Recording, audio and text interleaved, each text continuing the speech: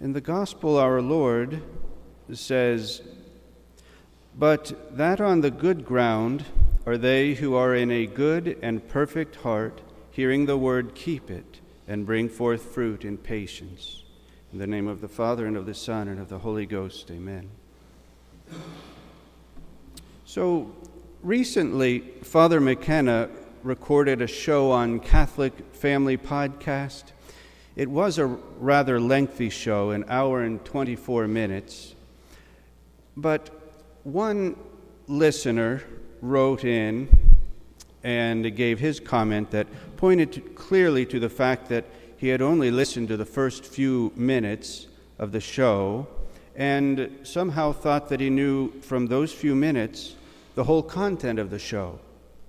Well, the commenter objected when this was brought to his attention that, well, I don't have time to listen to such a long show. And then Father McKenna, rightly, I think, pointed out that one of the good things about technology, and in particular this show's format, is that you can always pause it and then come back to it later, listening to 20 minutes here and 10 minutes there until you've heard all of it. Or that you can listen to it in your car while driving or when doing the dishes. Well, I'm not criticizing that person. We've all said the same sort of thing at least once in our life. But I will say this, that it does show how social media and modern technology has changed man in a sense. It has, you'll notice, turned society into one of instant gratification. Oh, we know that the internet, it is an occasion of sin. For some, a very grave and proximate danger of sin, in which they should never use it, and for others, a lesser one. But all of the laws regarding the occasions of sin apply there. But you most certainly know that if it's an occasion of sin for an adult, then it will be for your children too. And that's why we here at the school, we really try to tell the parents, don't let your children have those electronic gadgets, certainly not a phone of their own that's hooked up to the internet and all of those, because sooner or later, your children always do come across something that piques their curiosity, and that's all it takes to ruin a child's innocence. You know it, and you must admit it. But as I mentioned, all of this internet world has led to a society of instant gratification. Have you noticed? I remember when I was a kid enjoying some full-length movies, thinking of the cartoons, some of those dinosaur cartoons, Land Before Time and other things like that, where they were full-length. Today, they make movies online that are 10 minutes long, and they are action-packed, intensely action-packed, from beginning to end, to keep you with it at all times. And then you're meant to flip to another one just like it, and another. But it's all that instant gratification. Or do you have a question? Just Google it. Now, I grant you this, Google is helpful much of the time, but only when you're looking for a quick answer. But it's harmful too, because it does give so much false information. We've learned that especially the last 4 or 5 years. But it also has this effect that because of Google, many an intellect is never cultivated because he is not forced to do his own reading and his own research. Thirdly, all of these internet and social media platforms lead to a lack of discipline and certainly distraction from the important things. For example, and just ask yourself this, how many times have you're trying to get ready to go to bed, and there you are under the covers looking at your phone, and you say, well, lights out in about 10 minutes after I read this, and then before you know it, it's been a half an hour and then an hour, and you're asleep or trying to sleep because you can't sleep because you've been looking at the light too long, but it's midnight or 1 o'clock at that point. It causes that lack of discipline, and those 10 minutes or that hour up later than you should be, well, it affects your duties the next day. It really does cause a lack of discipline. And just think of it too, and you should really think of it. In each one of your cases, how many rosaries are unsaid? How many sins have been committed? How much time wasted? How many graces not cooperated with? And how many, while we're at it, Lents rendered fruitless because of our attachment to social media? You know, I was thinking of it. The internet is hell's way of answering the Word of God. Now, if God is the sower, and He is out sowing the seed, which is the Word of God, the internet, while it's not evil in itself, it is Satan's instrument of counteracting the work of God and choking it out of our soul. So, may I offer a piece of advice, maybe a suggestion or two for Lent? After all, this is Septuagesima-tide, and the Church wants us to begin planning our Lent. Pick up a book. No, I don't mean on your phone, a physical book. Read your prayers from it. Read the life of a saint from it. Read on the virtues or something that helps you to better know and to better perform the duties of your state in life from a physical book. Some tips as far as spiritual reading goes. First, set aside time to read. And this is why I say to turn off the books, or rather to grab a book because you are to turn off your other gadgets. Turn off the phone or put it in another room while you're reading or praying, because remember this, the care of your soul, and you only have one soul, is far more important than anything that you will do on the phone. Besides, do you know that famous quote of St. Jerome, that when you pray, you speak to God, but when you read, God speaks to you? We let others talk to us an awful lot, a lot more than we should, while God never gets a word in edgewise. So how about putting that phone up? Secondly, reading and praying from a book rather than a device helps to eliminate those unnecessary distractions.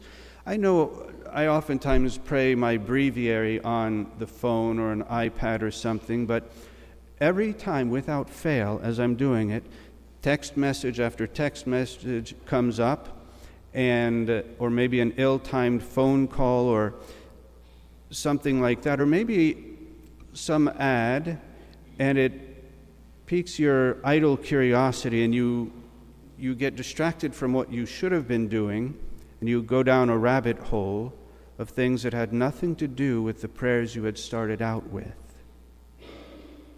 It is a distraction. And you can look at it this way, this putting the phone aside for Lent, turning it off. It is truly a mortification.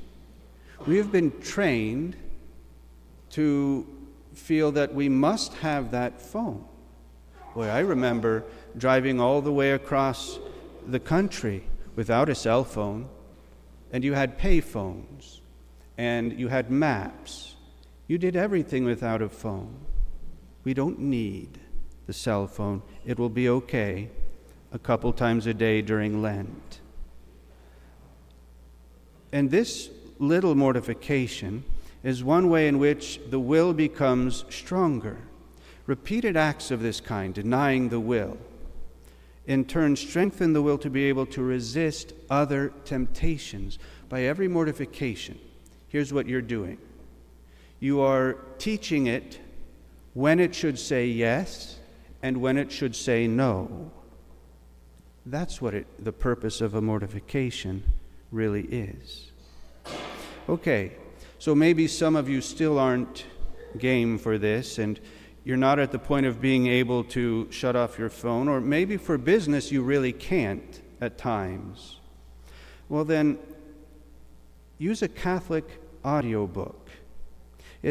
I've been using that a lot recently. It makes for a good start to the morning as you're getting yourself ready to go out the door, because it takes all of those negative thoughts or the worries of the day, what you have to do next, and it fills your mind with holy thoughts. And that's what everyone needs in order to go about his duties well, so that they are pleasing to God. Do you need some motivation, perhaps, to read? How about this for starters? St. Alphonsus. He's a great one to read about. He says, without good books and spiritual reading, it is morally impossible to save one's soul. That is very strong. St. John Bosco, looking at more the positive side of things, he tells us, only God knows the good that can come from reading just one good Catholic book. And St. Bernard of Clairvaux said, reading and prayer are the arms by which hell is conquered and paradise won. Now, I've said it many times from the pulpit already, and you know it by experience. Everyone has temptation, and sometimes very violent temptations. Well, it could be to revenge, it could be to laziness, neglect of duty, or against holy purity, or against charity. Everyone has a temptation to which he is prone, and trials that he must endure for the love of God. Spiritual reading helps. It is the arms by which you conquer temptation and win virtue. If you tend to worry a lot, pick up a book on divine providence or interior peace. If you tend to impatience and pride, you could pick up a book on the Sacred Heart. Jesus, meek and humble of heart, make my heart like unto thine. Where there's actually a book, a short one called Humility and Patience, a very good book. Maybe you feel a little lonely or discouraged. Maybe your tendency is to despair. Well, pick up a book on our Savior and his love for us. Maybe you just have all the time very negative thoughts of any kind, against any virtue. Well, one penitent came to St. Alphonsus and said that she always had temptations to bad thoughts. And his advice to her was this, to always keep a good book with her. He said, this is the shield against bad thoughts of any kind. That is good advice. Now, the reason we often fail in times of trial and temptation is because we lack the courage and the motivation needed.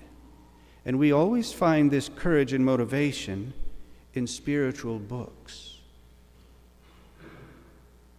Now, our Lord, in the gospel today, he warns us that not all who hear the word of God keep it. The word of God meaning either scriptures or sermons or spiritual books. Not all who hear it or read it keep it. He says, some hear it, but then the devil comes right away and he takes it out of their heart, lest they be saved. That is frightening. Some, he says, they hear it with great joy. They really like it, only to fall away at the first strong temptation. And a third class of people, these are so attached to worldly cares that the words of God are choked out. They hear the word of God, but then immediately go back to their work without thinking of what they had just heard. And the fourth class hears the word of God and keeps it and bears fruit in much patience. And why is this? Our Lord tells us, because they have a good and a perfect heart. In other words, they have a desire to know the truth, to know what they need to do, and a desire to do what is right. Start there with your dispositions. And then from there, say a little prayer, because remember, to profit spiritually from spiritual reading is truly a matter of grace. You need actual grace to be able to profit. Say a prayer to Our Lady and to the Holy Ghost. And then remember the words of St. Jerome. When you read, God speaks to you. Make that act of faith. Read as if God were reading it to you. And say, speak, Lord, thy servant heareth. When you're reading, don't hurry through it like a novel, but if a thought appeals to you, stick with it. Turn it over in your mind, think it over, and finally talk it over with God. And then lastly, never put down your book without having first made a practical resolution. How can I put this into practice today, in the here and now? Now, Lent is just around the corner, and I know you all. No, not a one of you wants another Lent, after which you come back and say, well, I've done it again. I've not made good use of my Lent. I've wasted it away.